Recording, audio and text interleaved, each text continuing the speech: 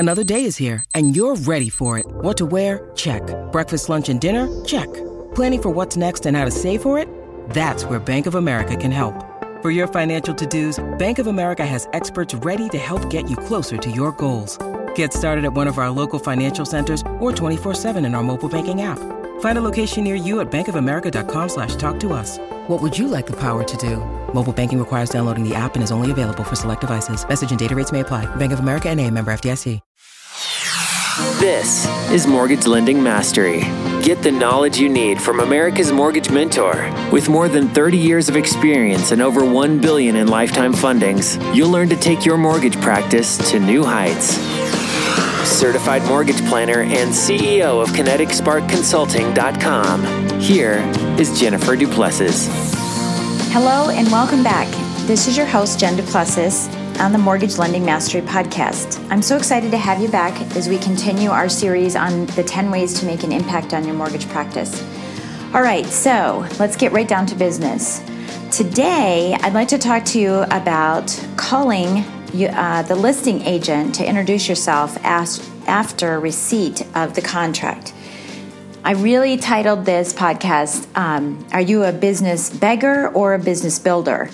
And the reason why I said that is because so many times I see loan officers trying to capture business cards from everybody that they possibly can to put them into their database and think that that is getting business and creating value for themselves in trying to meet several real estate agents. But I thought maybe I'd share one and two of the ideas that I use on a regular basis to continue to grow my business and introduce myself to listing agents in the process as well. And so the first thing is I hear loan officers saying that they call once in a while when a contract comes in and talk to the listing agent and introduce themselves, but they're not doing it every single time.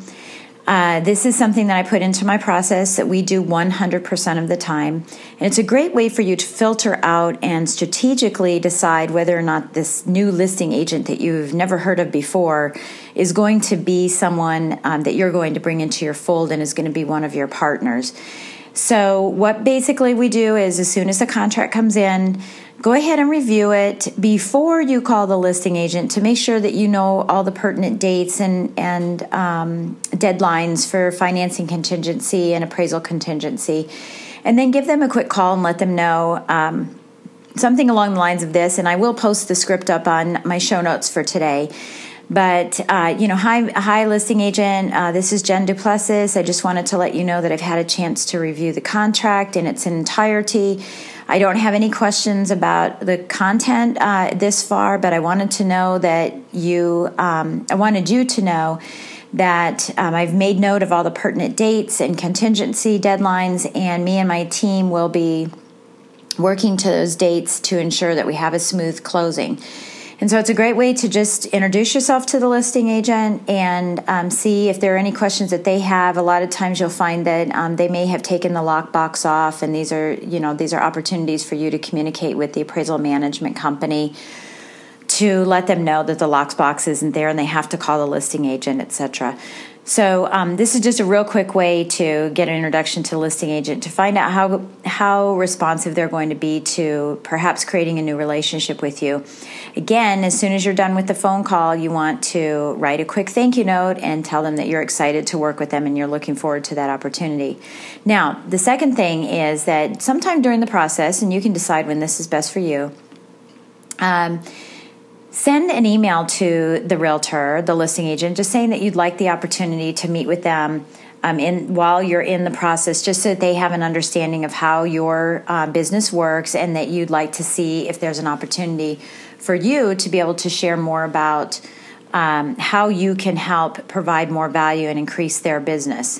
And so, of course, over the course of all of our podcasts, we'll be talking about the various ways that you can improve the value that you're offering to real estate agents.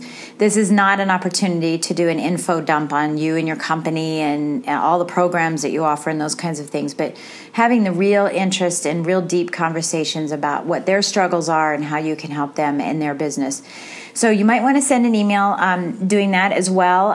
Also sharing maybe a testimonial from another real estate agent or a success story about a client to kind of give them an idea on how you can help their business grow and how you're able to negotiate and create smooth transactions and always be available for them during the transaction. And this allows the listing agent to be able to do their job and not worry about doing our job, so that you'll communicate with them on a regular basis. So there you have it for today. That's the third way that you can impact your mortgage practice, by calling the listing agent as soon as you have had a chance to review the contract, and also by sending an email at a later point during the process asking for a short meeting with them to see if there's some way that you can impact and create value for their business.